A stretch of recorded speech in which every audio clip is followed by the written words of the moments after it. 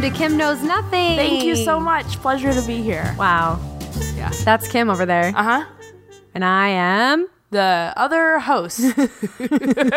My name is Stacy. Thanks very much. Oh, you know what sucks is I kept wanting to say Sheila like all day. I was like, oh, I got to go over and record this. And I was like I'm Sheila? No, I knew it started with an S and I just couldn't remember. You forgot my name.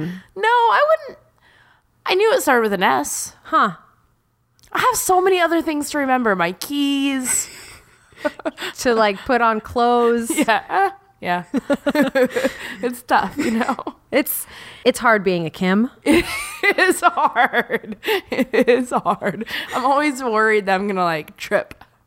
Oh, yeah. You've had some falls. I have one on camera. Yeah, you do. That I made a GIF out of. We should put that online and show people. Okay. That's just me That'd falling. Be pretty good, yeah. Yeah, it's a good one. It's a classic. It's really one of good. my favorites. Yeah. Yeah. As long as you know that Kim wasn't really hurt or anything, it's funny. It was really, If you look at it, it's kind of sad. If you think like, oh, is she okay? I'm always okay. I'm always. She bounces back. I always right want back it to be filmed. When, fun fact, we went ice skating a couple weeks ago. We did. And someone was filming it, and I said that if I fall, like, be filming all the time, because if I fall, I'm definitely going to want it to be on film. That's very Kim. See it, you know? Oh, yeah, for sure. Yeah. She's all about the physical, the practical. What is it, like the practical humor or like the physical comedy? I'm all about prop jokes. Okay, yeah, I'm like the carrot top of my generation. Excellent. Yeah. So, listeners, I want to just say, leave us a review, please. Yeah. That'd be so dope. Just, super dope. Super dope on your Apple Podcast app. If you're looking for something dope to do, this is it. Kim's mocking me. No. If you're using iTunes, just all you got to do is tap the number of stars you think we deserve. You can go to the effort of like actually writing a review. And I've read some that people have left recently. So sweet. Everybody, thank you so much for leaving reviews. We read every single one of them. You guys are the best. But leave us some more reviews. And then you're the best, but do it again. Then on Stitcher, it's a little tricky. You have to do it in a web browser. So we have instructions there if you go to kimknowsnothing.com. It's funny. Web browser. A web browser. Yeah. Yeah, well, I know Tech Talk. You got to go to the library, go to the web browser. Log in, get a library card. Also, we have something fun. Super fun. Very exciting. Very exciting. Lay it on us. It's Stacey. a phone number. Bow, bow, bow, bow, bow. Bow, bow, bow. Whoa. Never had one before. Never had a phone number ever. Getting those digits. Yeah, yep. So it basically functions as just a voicemail. Your classic VM. Yep. We also can receive texts on this number too, which is cool. Technology's cool. So call us up, leave us a message. It would be really fun to hear from you guys. Uh-huh. So here's a thought. Why don't you call us up and leave a voicemail? Let us know if you found anything incorrect in Kim's statements during the episode. You're not going to find any falsities in Stacy's. No, because I'm thoroughly researched. But I, having seen both movies multiple times, still don't know which one is called Enough and which one is called Double Jeopardy. So lots of incorrect stuff going on. Yeah, so it would be great to hear from you guys and leave us a fun voicemail. Leave a Kim correction. If you can think of any from any prior episodes or this episode, I think it'd be fun. Yeah. And then if we like your voicemail, we'll play it on the podcast. Yeah. Look at that. And if your voicemail is hurtful, we'll play it at my therapist. At her therapist. I don't go to therapy. That's the second time you've talked about that. I know. Both times I've been like, I don't go. Oh, man. Yeah, I should. So the phone number to call to leave us your sweet voicemails is area code 747-217-2312. And we are in the U.S., so if you don't know what that area code means, then dial 1. Dial 1, because that's our country code. But also, I don't know if that's going to cost you $1 million. It's a Google Voice number, so I don't know how it works. If it's going to cost you $1 million, instead just leave us. Oh, okay. Never mind. Yep, worth it. So again, 747-217-2312. We're going to put it on the internets, on the Googles, and the Instagrams. Yep. Just definitely pluralize all of those words. Yeah, we're going to put it on all of the internets. All right. Well, that's fun. We got to just get that out of the way. And now let's... That's fun. We got to get the fun thing done. Get the fun out of the way. You ready to get started? Are we going to talk about crime? Crime? Yeah. We're going to be talking about... Murder? Merds. What is it called, Kim? Merds on the cast. Yeah. Here at Kim Knows Nothing, I share a true crime story. Kim knows nothing about true crime. And I research a story and I tell it to her and she reacts just like your average person would. She has sound effects. Yeah. And I know everything, but Kim knows nothing. She's... In the 90s, was there a movie with Meg Ryan and Nicolas Cage where Nicolas Cage was an angel and Meg Ryan rode bicycles? City of Angels. Why? Why? Why was that? I keep hearing that Goo Goo Dolls song on the radio. Oh, yeah. Like, was that a real movie or did I make that up in my head? I never saw it. I saw like a scene from it because it would be on TV sometimes. I just remember Meg Ryan riding on the bike like with her arms out and her eyes closed, and I think that she was trying to die because Nicolas Cage was a ghost. I don't know. I didn't see it. I don't remember her being on a bike. Maybe this will be our first Kim correction. Yeah. Because I don't know what this movie is. Call in now. All right. So this week we're going to talk about the murder of 4 people. Ooh. Why are you excited? She gets excited now, like she's happy about it. That's not good. I'm not happy, but I was like, ooh, I pluralized it correctly. Yeah. Sorry. I don't know. Bad. Yeah. And the method was arson. Oh, very scary. Ever heard of it? Yes, I have. What is it? Fire. Yeah. Good, Kim. Okay. So the story's pretty Backdraft? Whoa. Not backdraft. You got scared. You were so animated and excited. It took me aback. Sorry, I just woke up. I realized what we were talking about. Rip Van Winkle? You were sleeping for like 50 years? Oh, I don't have this beard for no reason. We're really losing track. Let's focus up. Let's focus. We're back in. All right. Go. So the story's pretty in-depth. Okay. And what we're going to do for this episode is it's a 2-parter. This is part 1. Very exciting. Yeah, very exciting indeed. So I started my research and I realized that the best resource that I could get my hands on was this book that was written about this story.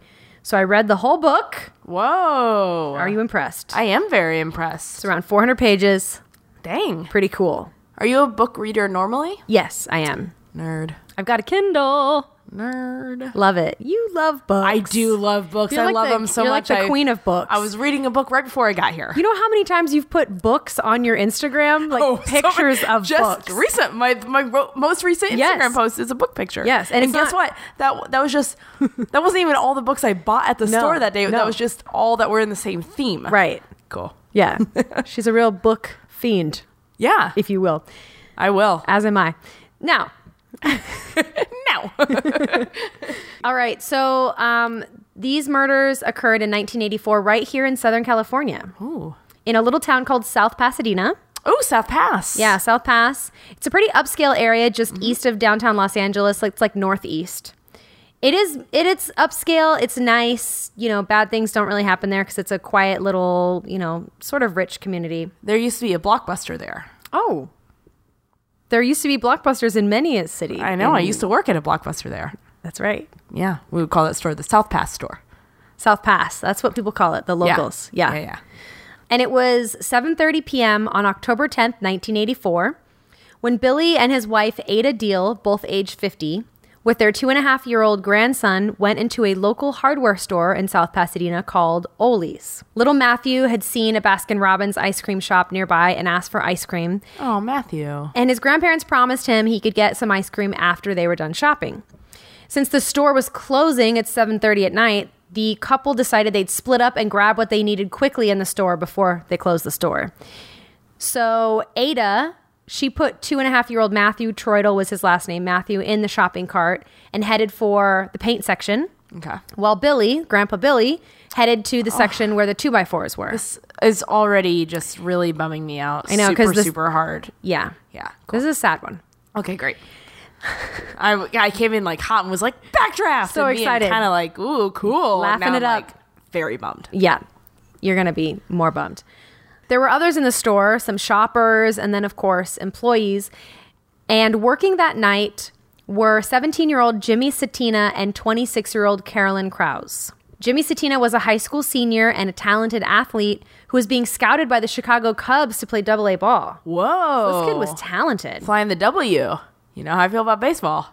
Well, this brings Cubbies. me to an interesting point. Okay. Speaking of baseball, in October 1984, what was happening in the baseball world? It was the World Series, and I'll tell you who was in the World Series. The San Diego Padres. Good job. They lost. That was the first time that we went to the series. We did lose. That was the year that I was born, and I was just a little baby. Yep. And I already was like, these boys in brown and like a goldish yellow are gonna break my heart. I'm gonna fall in love and have my little heart broken so many times by them. Kim's from San Diego. She's a fan of the Padres, Yeah. in case you didn't guess. This was not scripted. I put this in my notes, and I just put, like, what was happening in October of 1984, Kim. You knew I was gonna know. I knew she would know. Yeah. Moving on. Cool. I think that's for the best. Also working in the store, Ole's Home Center, was 26-year-old Carolyn Krause, who was working in the paint department. And she likely helped Ada, the grandma, pick out the paint that she needed. Because she was probably so good at her job. Probably. She probably loved mixing the paint. Yeah. Talking to the family about, like, doing ooh, paint this stuff. blue is going to look great. In the and stuff. nursery or whatever. Yeah. And Carolyn was married. Remember, she's 26 years old. She had 2 young children, and she was married to an LAPD lieutenant. Oh. That's Los Angeles Police Department, if you're not familiar with that acronym. I am familiar with that acronym, but I don't really understand, like, lieutenant and captain and all that kind of stuff. Brooklyn Nine-Nine, that's all I know. Right. That's all you need to know. 9-9? You know? And before I throw more names at you, I'll tell you that these are our 4 victims, okay? So 50-year-old Ada Deal. Okay. Her 2.5-year-old grandson, Matthew Troidel. God. 17-year-old Jimmy Satina. And 26-year-old Carolyn Krause. Okay. But also in the store was 19-year-old Jim Obdam, who was working in the hardware department. It was at around 8 p.m. when he thought he heard something over the PA system, so he headed to the front of the store when he noticed a giant column of smoke rising up from a display rack. Oh, my gosh. There were still customers in the store, but some of them had seen the smoke and started heading out. Jim didn't feel too worried about it yet. He went up to Carolyn Krause, the woman who worked in the paint department, and asked her if anyone was in her department. She said she would go check on that. For any stragglers that he did see, customers, he told them, there's smoke in the building, just get out as fast as you can. This is a very responsible young man. Oh, yeah. How old is he? 19. Yeah, dude. Yeah. Yeah. Jim then came across Ada Deal and her grandson, and he told them to leave the store. But Ada didn't really think it was that serious, so she kind of grabbed a couple more items, put them in her cart. Oh, and no. then Jim grabbed the shopping cart, and he, like, stopped her, and he's like, no, get out. Jim. Yeah, so Jim then started heading for the front door, assuming that the lady and the baby were behind him. But then, almost out of nowhere, Jim Obdam describes that cloud of smoke instantly turning into a wall of flames. Oh, shit. Just like fire, just instantly out of nowhere, which is terrifying. Yeah. And as if it couldn't get any scarier, as he headed toward the door, all of a sudden, as a reaction to the fire having erupted, a steel door rolled down. It was a fire door that comes down into place. Oh, my gosh. Now, this is an interior door, so all it does is it partitions off a section of the building so that the fire can't spread. So it was a way to help contain the fire. There are still other exits you can use. This wasn't even really an exit. It was just a partition in the store itself. Oh, that's really scary. But how terrifying is that? Yeah. Just a few moments later, there was a pop sound, and then the lights went out. No. And it's totally dark. This is terrifying. And Jim describes feeling absolutely trapped, which is just the worst. Meanwhile, Billy Deal, the grandpa, husband of Ada Deal, grandfather to Matthew, had been in another section of the store and was told by other employees to get out of the store because there was a fire, and so he did. Jim Obdam, even though it was now almost pitch black, he knew where the fire exit was since he worked there. And when he finally made his way out, he remembers touching his arm and the flesh just falling right off of his arm. Oh, my God. Isn't that awful? Yeah. So firefighters arrived with Captain William Eisel in charge. And Billy Eisel? I don't know. Is that a name? Well, it's William. You just jumped in real quick with that. I did. What? Oh, man.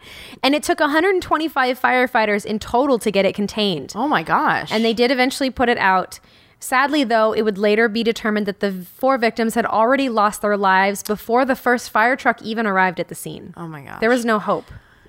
That's really sad, but it's also like, man, you don't want them suffering also. No.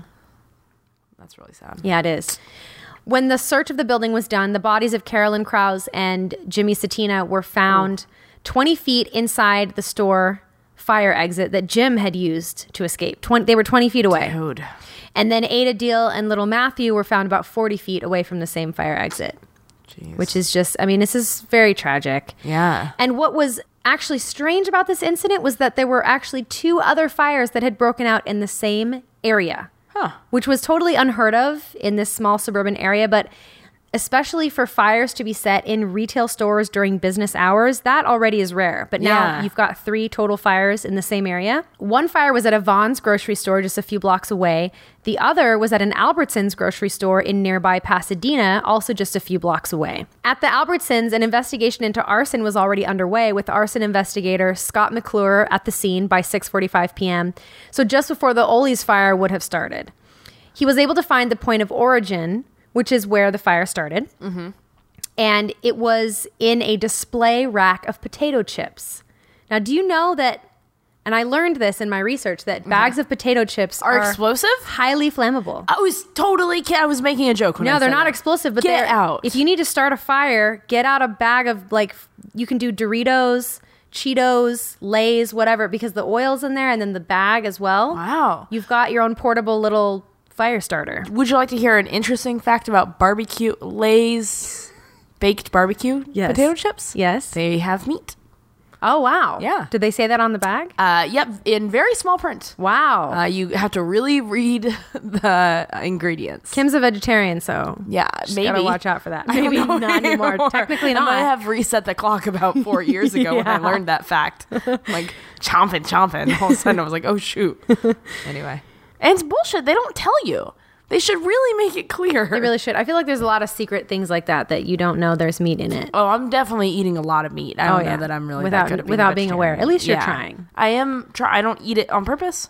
Right. That's all that matters. Yeah. It's the thought that counts. I think so. So arson investigator Scott McClure found the point of origin in a display rack of potato chips.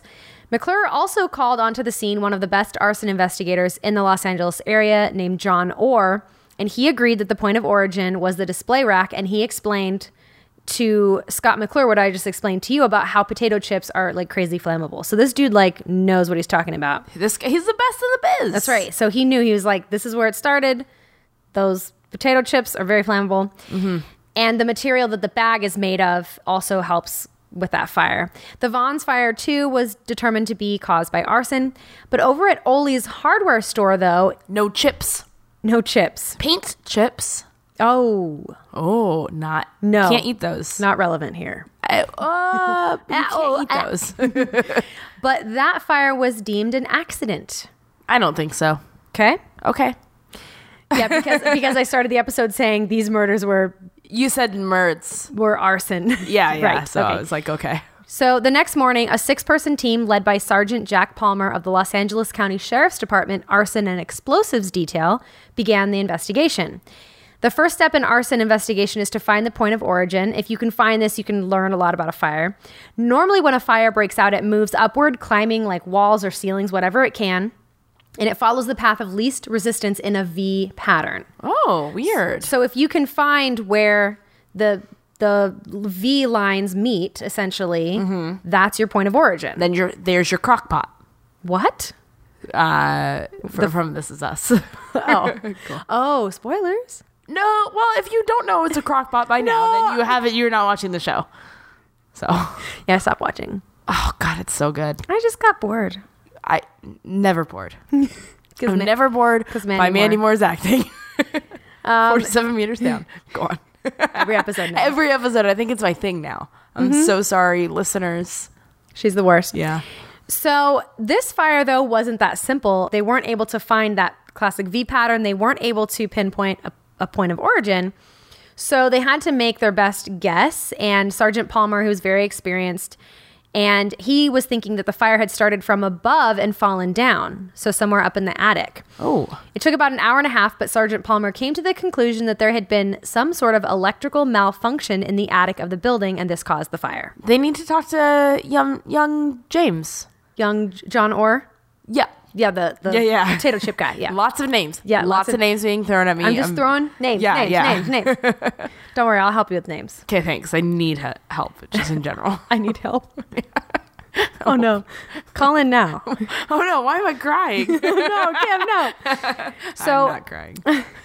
Because Sergeant Palmer was from the sheriff's department, even though some firefighters at the scene felt like he might have been incorrect, because he was essentially a cop, no argument could really be made. And what I found in my research, and what becomes a big part of this story, is that firefighters and cops often are at odds with each other. Yeah. There's a lot of distrust there, a lack of respect.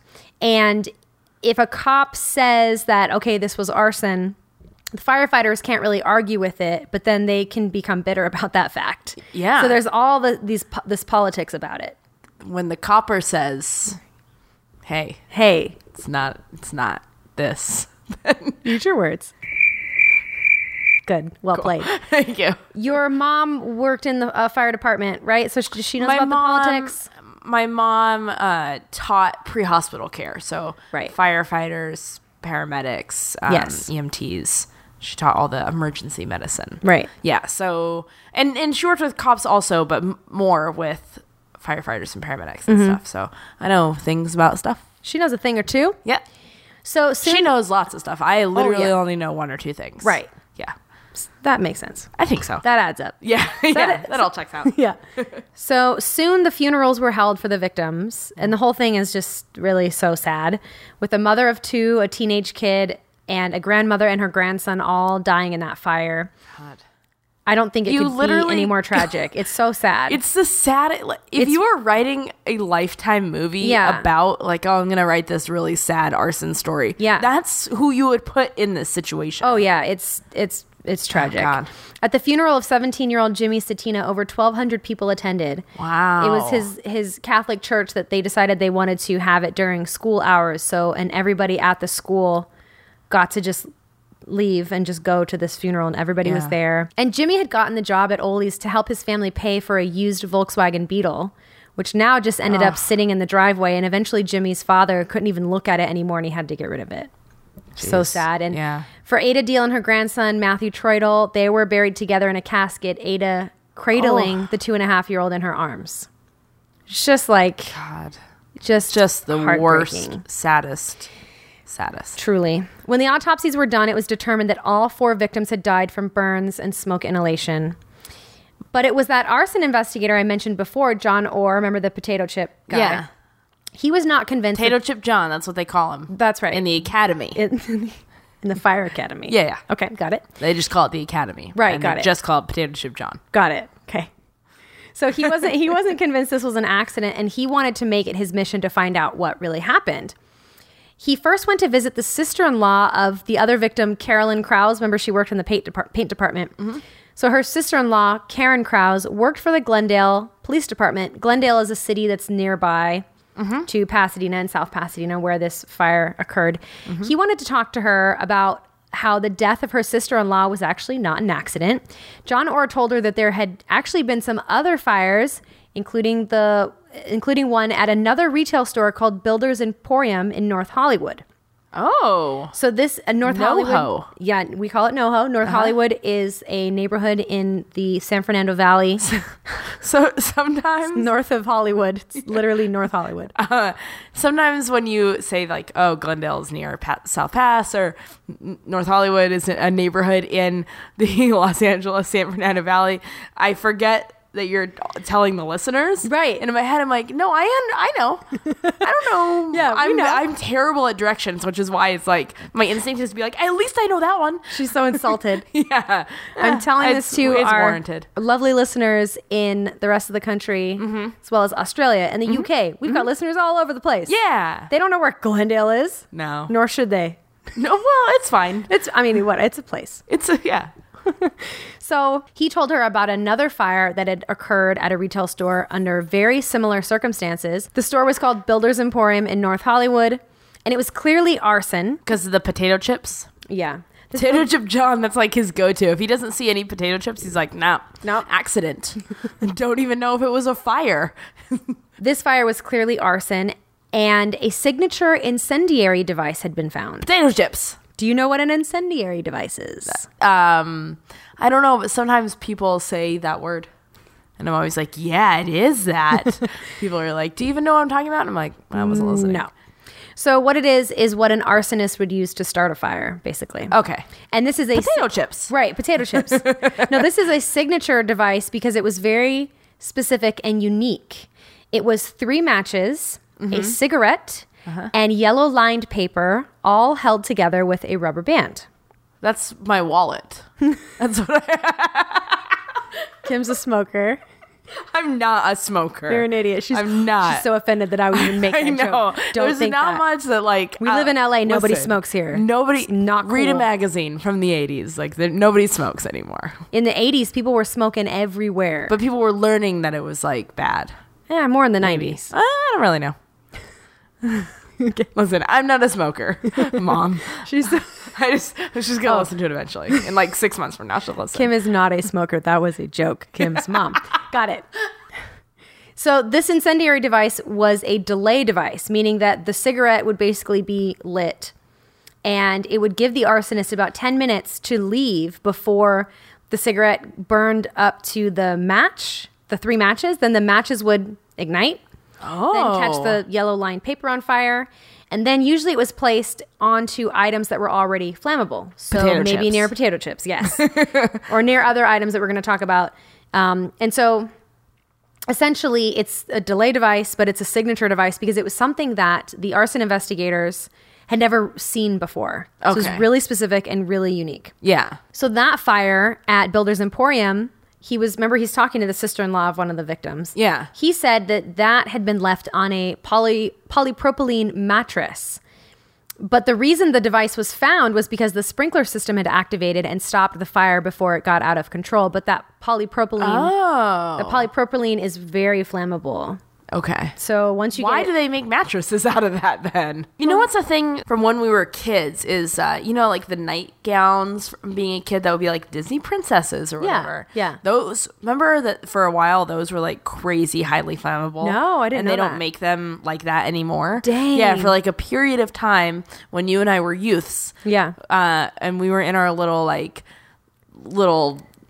Mickey Mouse, Minnie Mouse pajamas. Yeah, I had we were Aladdin just a jammies. fireball waiting to happen. I didn't know that. Yeah. A fireball waiting to happen. Yeah. Dang. I know. That's terrifying. I know. Wow. I don't wear mine anymore. Yeah. That's why. Me too.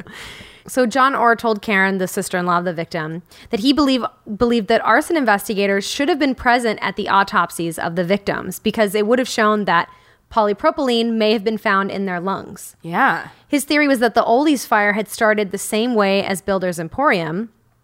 And John Orr said that a proper investigation had not been done, and he wanted to find some justice for these victims and see what really Good happened. for him.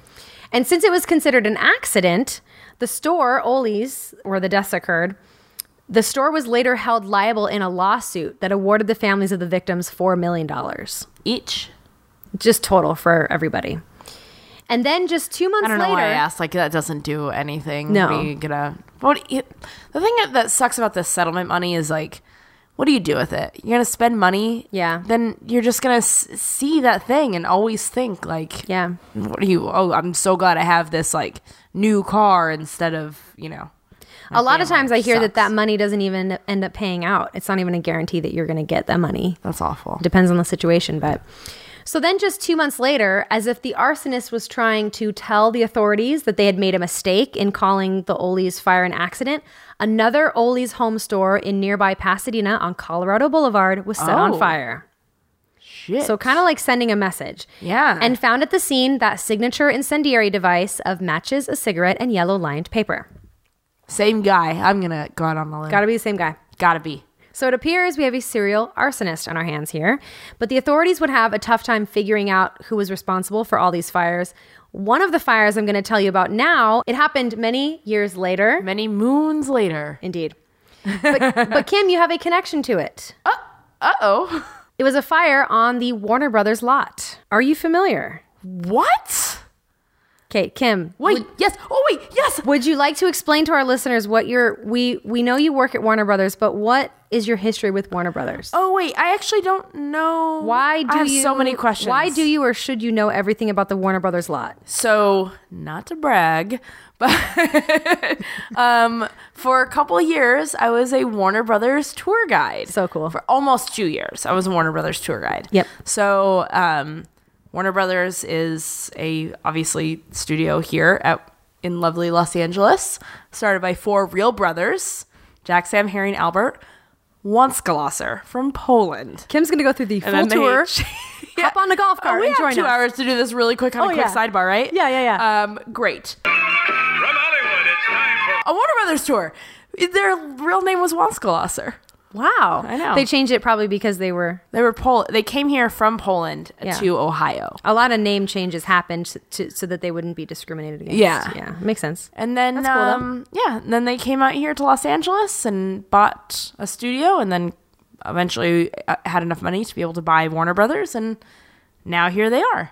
They're not here anymore. No, they've passed. They've since passed. Right. But and I still work at Warner Brothers, but not as a tour guide anymore. She's graduated. I've graduated. They gave me, I did my little tassel. It was really cute. She's now the mayor of Warner Brothers. We talked about this in a previous episode. So. I am the mayor of Warner Brothers. Cool. I do like to roll around and be like, oh, there's so-and-so. Hey, buddy.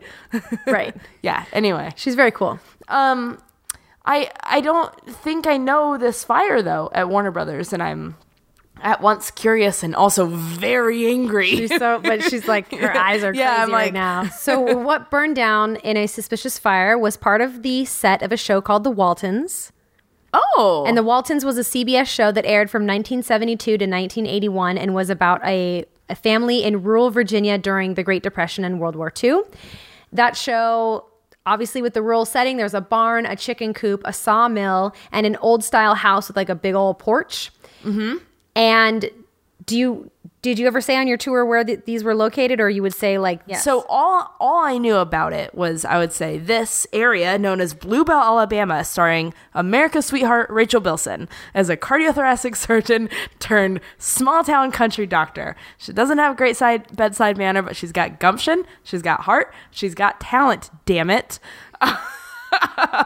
Foul language. I know. You know what? I'm going to do another Kim's Corner about Rachel Bilson. Okay. So don't you dare. Don't threaten me with a good time. I would say this used to be other things, including Walton Mountain. And then it got moved over to the ranch. Right. But I didn't know why. Because it burned down. Well, now I know. Now I got to go back to every single person I gave a tour to. Told them I was Kelly Clarkson's kid sister, just giving a tour here at Warner Brothers, and explain why it moved. So, Kim, as you know, Warner Brothers operates, it's kind of like its own like little city. Like it's got gates all around. You've got to have security let you in. They've got even down to, they have their own fire department. They do have their own fire department. So if a fire is going to break out on the Warner Brothers lot, the Warner Brothers fire department is going to respond. And I could be wrong, but Warner Brothers has its own zip code, and I could be wrong, but I think that the reason it has its own zip code is because it has a fire department on the lot. And it can operate within a mile of the studio. Very cool. Sorry, I blacked out for a second. All my Warner Brothers facts came back to me. I mentioned Warner Brothers and she's just like, her gone. Brain exploded. Yeah. So on November 22nd, 1991, the Warner Brothers studio fire department was called to the old Walton set to deal with a fire that had started at around 3:30 p.m. The Warner Brothers fire department began putting it out right away, and by chance, a city of Burbank fire inspector happened to be driving by and noticed the smoke. Now, Warner Brothers, the lot is in the city of Burbank. Mm-hmm. So the Burbank Fire Department also showed up and they helped put out the fire. And while this was happening, of course, like a bunch of Warner Brothers employees like gathered to like watch tour guides just being like, whoa, come on over here, guys. I bet for like a second they're probably like, oh, they're shooting a movie. Like it's a fire. Oh, well, that's real. Oh, whoa, whoops. But soon it was contained. And also at the scene was Captain Steve Patterson, the lead fire investigator for the city of Burbank.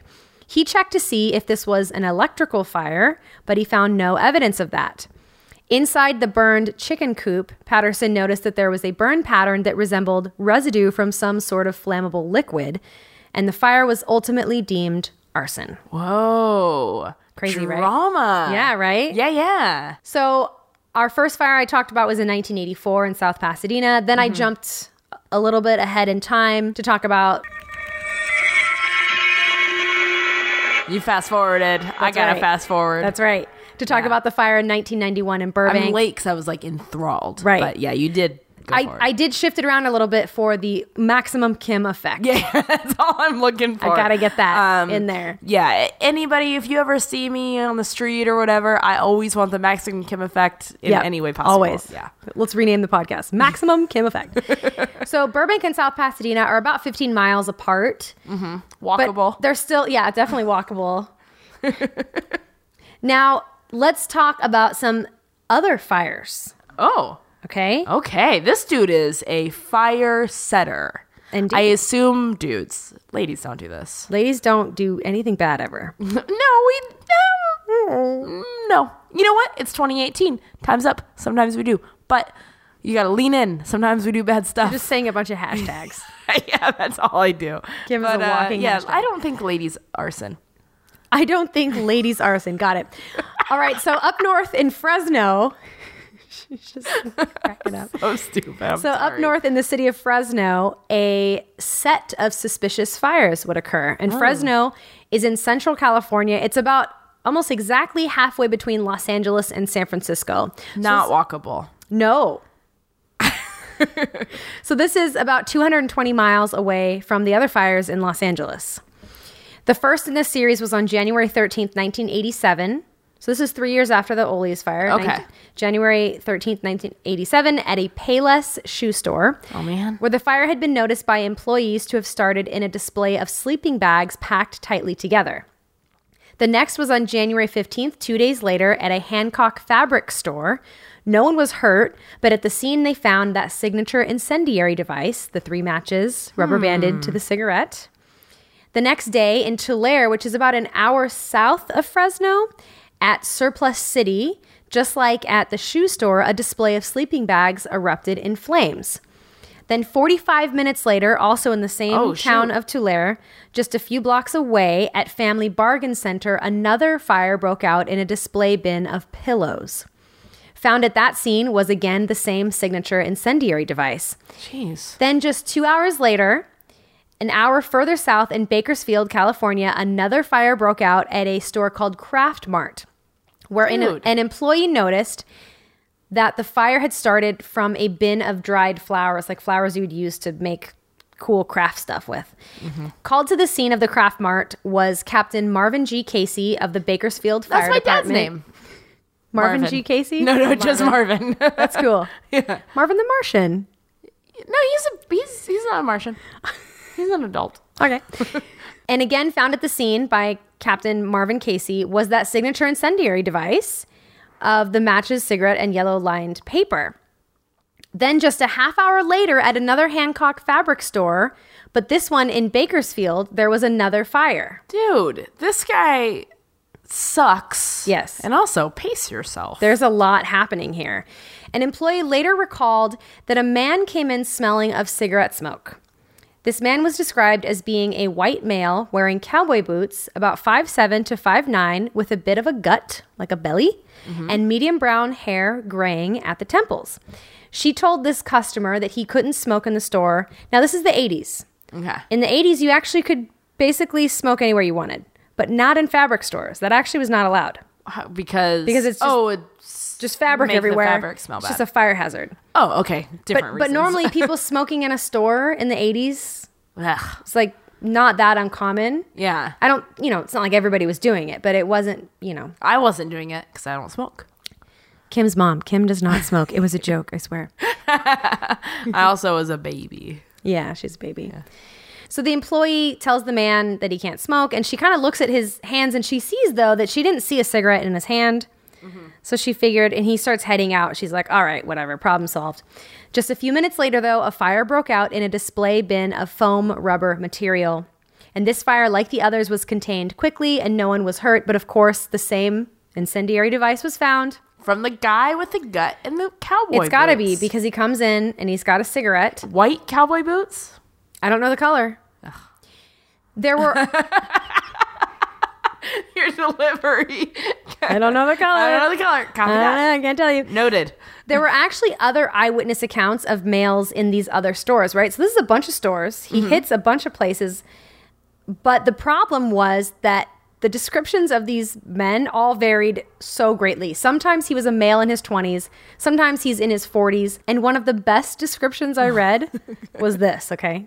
Quote, white male, about 60 years old, standing 6 feet 6 inches, weighing 250 pounds, with a snow white beard, wearing a blue sea captain's hat and a bright yellow rain slicker.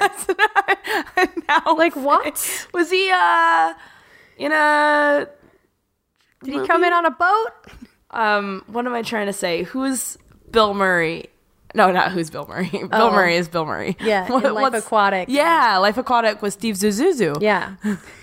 Right. Yeah. I just feel like that's not a real person. It's not a real person. Also, if you're a serial arsonist, that's how you're going to dress. You're going to have a snow white beard.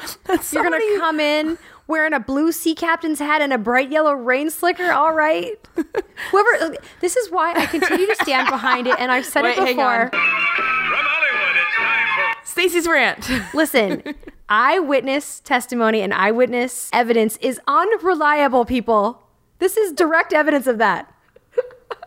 I think Case closed. what I want is for that to be the real description. People being like, no, that's actually, I was wrong. He was not wearing boots and a cowboy hat. He was in a powder blue beanie. Yeah. And fucking rain slickers. It's ridiculous. A snow white beard. A snow white beard. Yeah. That's the best part. That's not just white. Right. Snow white.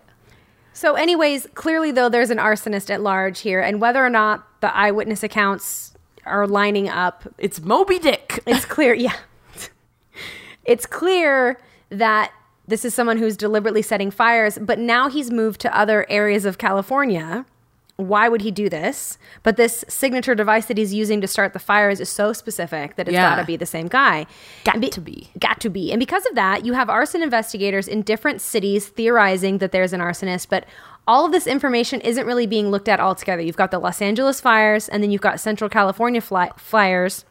They are not necessarily communicating this information with each other. You need, what's his name? Potato chips. You need potato chips to tie it all together. Yeah. Or the internet. Yeah. So, or somebody pick up a phone and just start making calls. Tweeting. Somebody tweet it out. So then again, another series of fires, very similar to that 1987 series I just told you about in Central California, would break out in 1989, 2 years later. Damn. This spree would be again further north from Los Angeles in the Morro Bay area, which is just 4 hours north of LA. And it's a really beautiful coastal town where people from LA will, on the weekend, you might take a trip up there. The first fire was on March 3rd, 1989 at 5:49 p.m. at a Cornet variety store in Morro Bay. The fire had started in a display bin of pillows, and a fast-acting employee with a fire extinguisher put it out. Good job, employee. Dude, way to go. You know what? Way to I'm go. very impressed by a lot of these employees. Working Yeah. retail is legit really hard and Yes. usually really sucky. Yeah. And then also they're great at doing stuff like saving lives. Oh, yeah. There you go. So the next day, in a nearby city called Salinas at 1:25 p.m., a fire broke out at a Woolworths store, again in a display of pillows and bedding. Are you noticing a pattern here? It's kind of like the Yes. same. These are really flammable things, pillows. And then 5 days later, 20 miles east in a city called Atascadero, a fire broke out at 9:30 a.m. at Pacific Home Improvement in a display with foam padding. And found there was that signature incendiary device. This dude knows where to go. He does. Yeah. Then about 2 hours later, also in Atascadero at another Cornet variety store, the same story. Same kind of fire. And then that same day, the next fire was at 12:09 p.m. at Coast to Coast Hardware. Then a fourth incident that very same day at 7:55 p.m. A fire broke out at a store called the Party Exchange, which is a party supply store. So So weird. It's on like this particular day, it's just 4 is like fires. he's got to do it. Like he's got to. He doesn't do it for a while, and then he's Right. like, I gotta light all the fires at once. yeah. So weird. So that was a 6 fire spree in 1989. Wow. And all while he was wearing bright yellow Rain jacket. rain jacket With a snow white beard. snow white beard. Well, Wow. Amazing. So Really the 6-fire spree, the first 2 were on March 3rd and 4th, and the final 4 were all on March 9th. I mean, he's just like picking up speed. It's just crazy. So there's the 1987 series of fires in Central California, then the 1989 series of fires in Morro Bay. We're going to talk now about a big fire that started in the hills of Glendale, California. Uh-oh. So on Wednesday, June 27th, 1989, a fire started in the hills of Glendale. And this is a disaster that would later be called the College Hills Fire. Oh, I think I heard that before. You might have. Yeah. Maybe. Anytime. California is just a big old fire hazard. Yeah. There's a fire right now. There's a fire right now, right next to Griffith Observatory. I hope it doesn't burn down. Griffith Park. That'd be terrible. But yeah, here in California, fire season is very real. We're used to... It's getting longer and longer. It's very, very dangerous. Yeah, when we have a lack of rain. And you can just tell. I mean, if you go outside, I mean, I can tell. You probably can too right away. Yeah. We're both from Southern California, so we get it. Like, the second you open the door, you can tell there's a fire somewhere. The sky's different. And we're just used to it. Sometimes there's just ash coming from the sky. We just, not that long ago, had we were surrounded by 3 major fires here. And then my family in in San Diego, my grandpa was evacuated or self-evacuated. I can't remember. It was he evacuated to my mom's house, and then he was fine, but my mom was packed to evacuate. Jeez. Yeah, it's terrifying. And actually, it was last year or the year before, new records were broken because for the biggest fires, most damage done. I mean, it just seems to be getting worse and worse, but we are used to it here. Yeah. So used to it that whenever I go to visit my husband's family in Washington, when I see snow falling, my brain thinks this is ash from a fire. Yeah. Which is crazy. Yeah. So this fire was called the College Hills Fire. It was around 110 degrees that day on June 27th. And it gets hot in the valley. It does get very hot in Glendale. People want to talk about how great the weather is in California, which is we are pretty spoiled in LA. But we are. It does get really hot in the valley. It can become unbearably hot. And then when you have the Santa Ana winds blowing, which again is something that we have here in this climate, and when the winds blow, it just makes it so difficult to put out a fire that's been started. Yeah. At 3:24 p.m., the first firefighters were dispatched. And at the scene was Captain Greg Jones of the Glendale Fire Department. The fire was moving fast, and people were ordered to evacuate their homes. The fire had actually jumped the nearby 134 freeway and was literally jumping from shaker roof to shaker roof. Jeez. Just clearing homes, just knocking them down. Very terrifying, moving very fast. And it took several hours to contain this fire. And when all was said and done, 100 acres had burned, and it had badly damaged 20 homes and burned 46 homes down to the ground. Damn, that's awful. A resident, Susan Raggio, a mother of 6, recalled being at work when she got a call from her 13-year-old twin daughters who were at home watching the 15-month-old triplet sisters, which is, this family is crazy. Wow. She's got 2 13-year-old twin daughters and 3 15-month-old triplet daughters. Good Lord. And the twins are watching the triplets. Ay, ay, ay. So they were worried that the sky was all orange. They're thinking there's a fire nearby. It didn't seem like the fire would come to their house. But Susan, the mom, she left work. She called her husband, said, you need to head home too. And she heads straight home. She gets there. Firefighters won't let her pass through to the area, even though she's like, my kids are in there.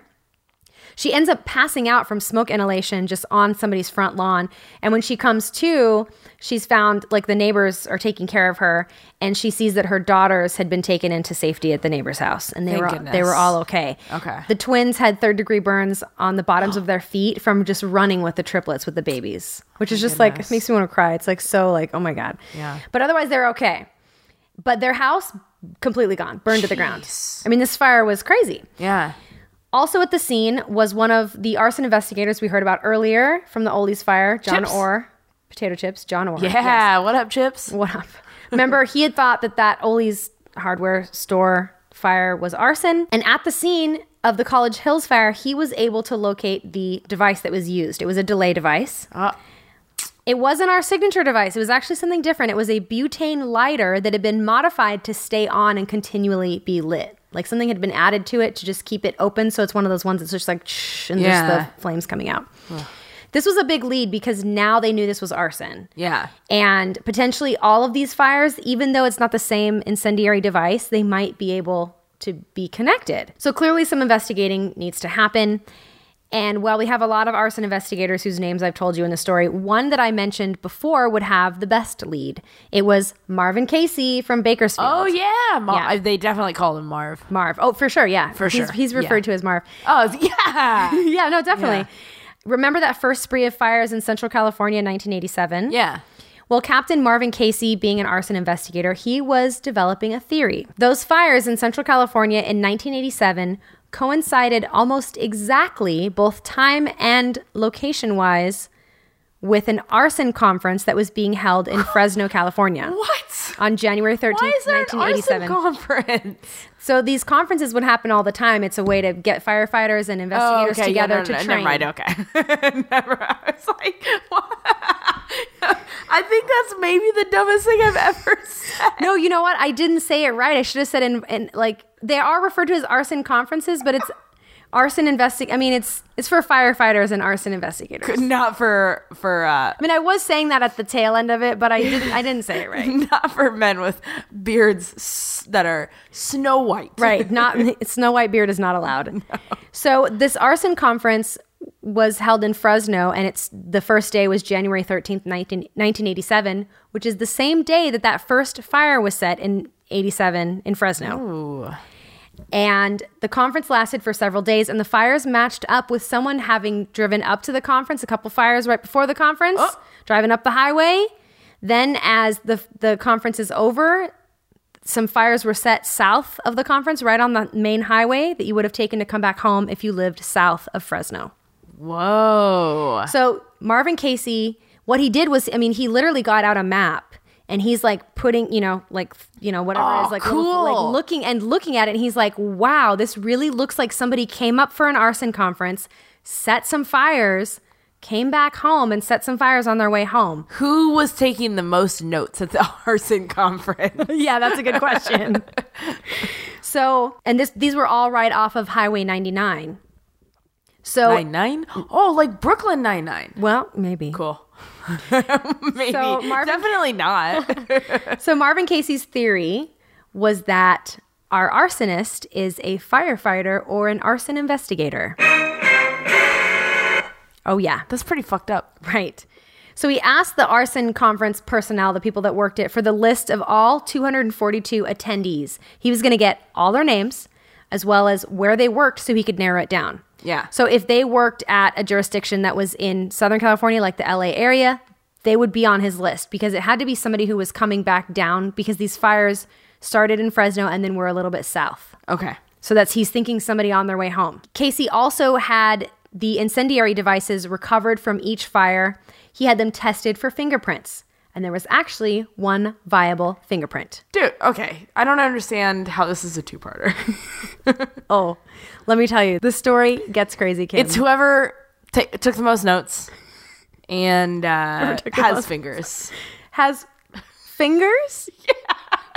Oh, fingerprints. Got it. Wow. Sometimes I can tell by your face that I've said something so truly dumb. Like your face, you were like that can't possibly be what you said. No way. Yeah, that's what I said.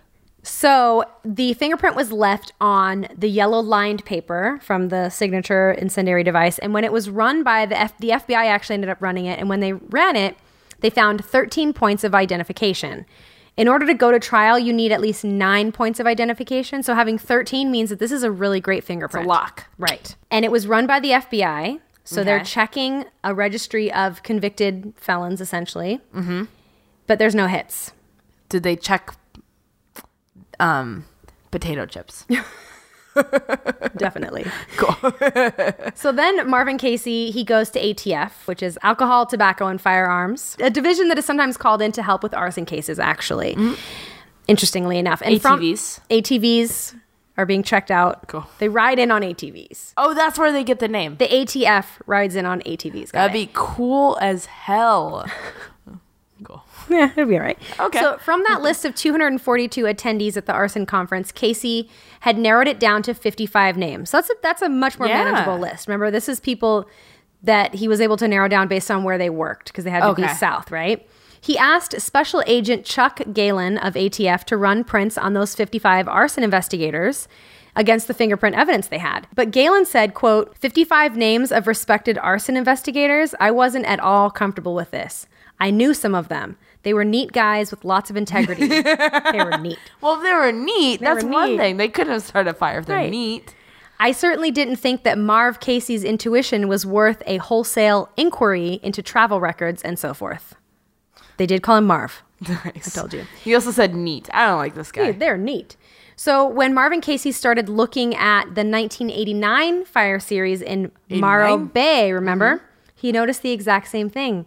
There was an arson conference that was held there. Dude. Marv. And it's the Mustache same, Marv. everything. It correlates with somebody having driven up north, then on their way back home, setting some fires. That last day on their way home, they set those 4 fires, and they head back down. I guess he's like, well, I'm already going, so I might as well do this other thing while I'm on my way. Yeah, totally. And then just like hit this other spots on my way back. It's reasonable. Like running errands, I guess. Yeah. Yeah.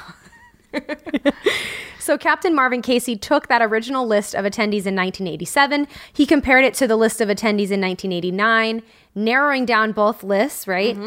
He now had only 10 names. Mustache Marv. He's real good, man. Yeah. Now, he's not a cop. He's not a cop. He's a firefighter, right? So anytime he's going to try to go to the authorities with this, he's going to get some pushback because he's not a cop and you're trying to do cops work. Now he felt like, though, he's getting somewhere with 10 names, right? He's like, let me ask ATF Special Agent Chuck Galen to run the prints of these people and see if there's a match. Because if it's just 10, let's do it. And they ran the print. Chuck was like, some of these guys are still neat. I want to go on the record. They're still neat. Yeah. There was no match. Damn. Meanwhile, down in Los Angeles, for the series of arsons that had happened there, they set up a special task force to investigate this particular arsonist, and the task force was called Pillow Pyro Task Force. So that's this guy's moniker. He's the Pillow Pyro. Oh. Because he's setting a lot of these fires. He's like, no, this is bullshit. Maybe. The Snow White beard. Snow White beard with the yellow rain jacket guy. But clearly because a lot of the fires had been set in display bins of pillows, that's why they called him that. And there's another group that met regularly to talk about arson investigation in general called Fire Investigators Regional Strike Team, aka FIRST. Cool acronym. Cool, yeah. I love when you reverse engineer it. Clearly you picked first and then you're like, oh, fire, yeah. Let's just yeah. You can tell for sure. Fire Investigators Regional Strike Team. Yep. First. It's first. That's coincidence. Yeah. It's coincidence. That sounds cool. Yeah, totally. Yeah, let's go get the Pillow Pyro. Pillow Pyro. So they had their regular meeting in West Covina, California on March 29th, 1991. And at the meeting, the Pillow Pyro was brought up, this arsonist. But they only knew about the Los Angeles fires. They don't know about the Central California and Morro Bay fires. Is nobody on Twitter? Yeah, exactly. That's my question. Gosh. In the meeting, a flyer was passed out detailing the signature incendiary device and the MO of the arsonist, but no one had any information. But after the meeting, it was Scott Baker, an investigator from the state fire marshal's office in the Central Valley, who stopped first member Los Angeles Fire Department investigator Tom Campuzano. He stopped him in the parking lot, and he said, quote, I didn't want to say anything in there, but we had an arson series like yours back in 1987 and another one on the Central Coast in 1989. Why didn't you say anything in there? Campuzano said, why didn't you mention it in there? Campuzano, what's up? And Baker said, because Marv Casey of the Bakersfield Fire Department had a theory that a firefighter might be involved. And Casey has a good fingerprint from one of these fires. Meaning it could have been someone in that room that we were just... Damn. Right? So we can't just talk about this openly at this point. Yeah. Because it could be any of us. Yeah.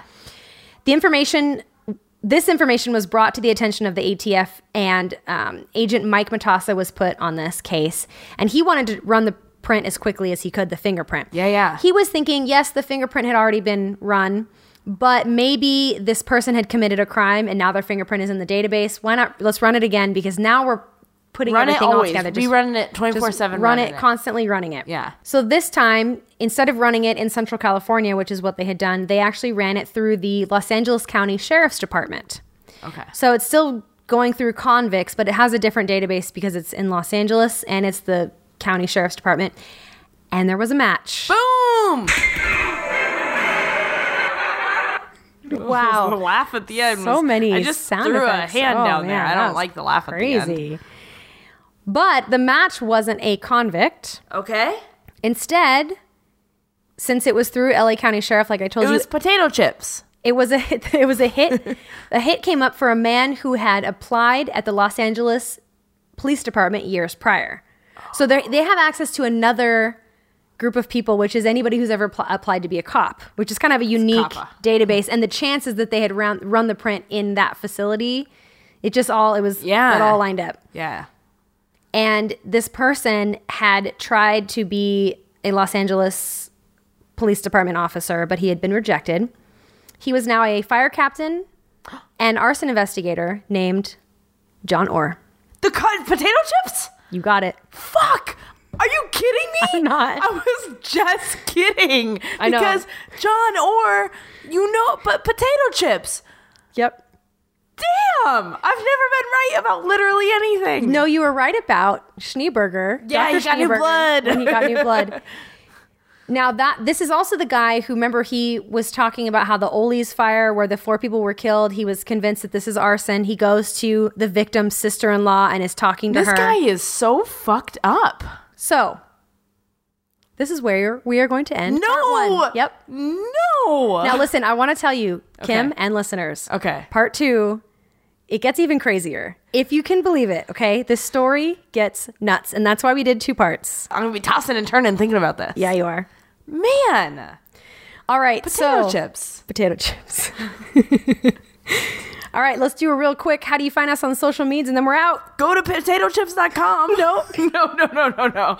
Go to the internet. Yep. Hop on over to the internet, and then you can search for our social medias at Kim Knows Nothing on Instagram, Twitter, and Facebook, and .com. We lock that shit down. Yep. And leave us a review. Yeah. Make Leave my us day. a review. You can Also- just, if you're listening on Apple iTunes, you can bop that knife. Just bop it. And then that'll take you to, I think, right? If you click it, then it'll take you to. Yeah, you've got to Being click able to on our review. little Kim Knows Nothing, the thumbnail. Yeah, And then so you go just down to the bop that bottom. knife. Yeah, you bop it. Yeah. And leave us a voicemail. Tell us about any corrections you have for Kim's pop culture references. Yeah. 747-217-2312. And also, if you have ever accidentally eaten meat-laced barbecue potato chips, let me know what's up. Yeah, that'd It be is cool. a bummer. All right. Potato chips. See you next week. Damn it! Dude!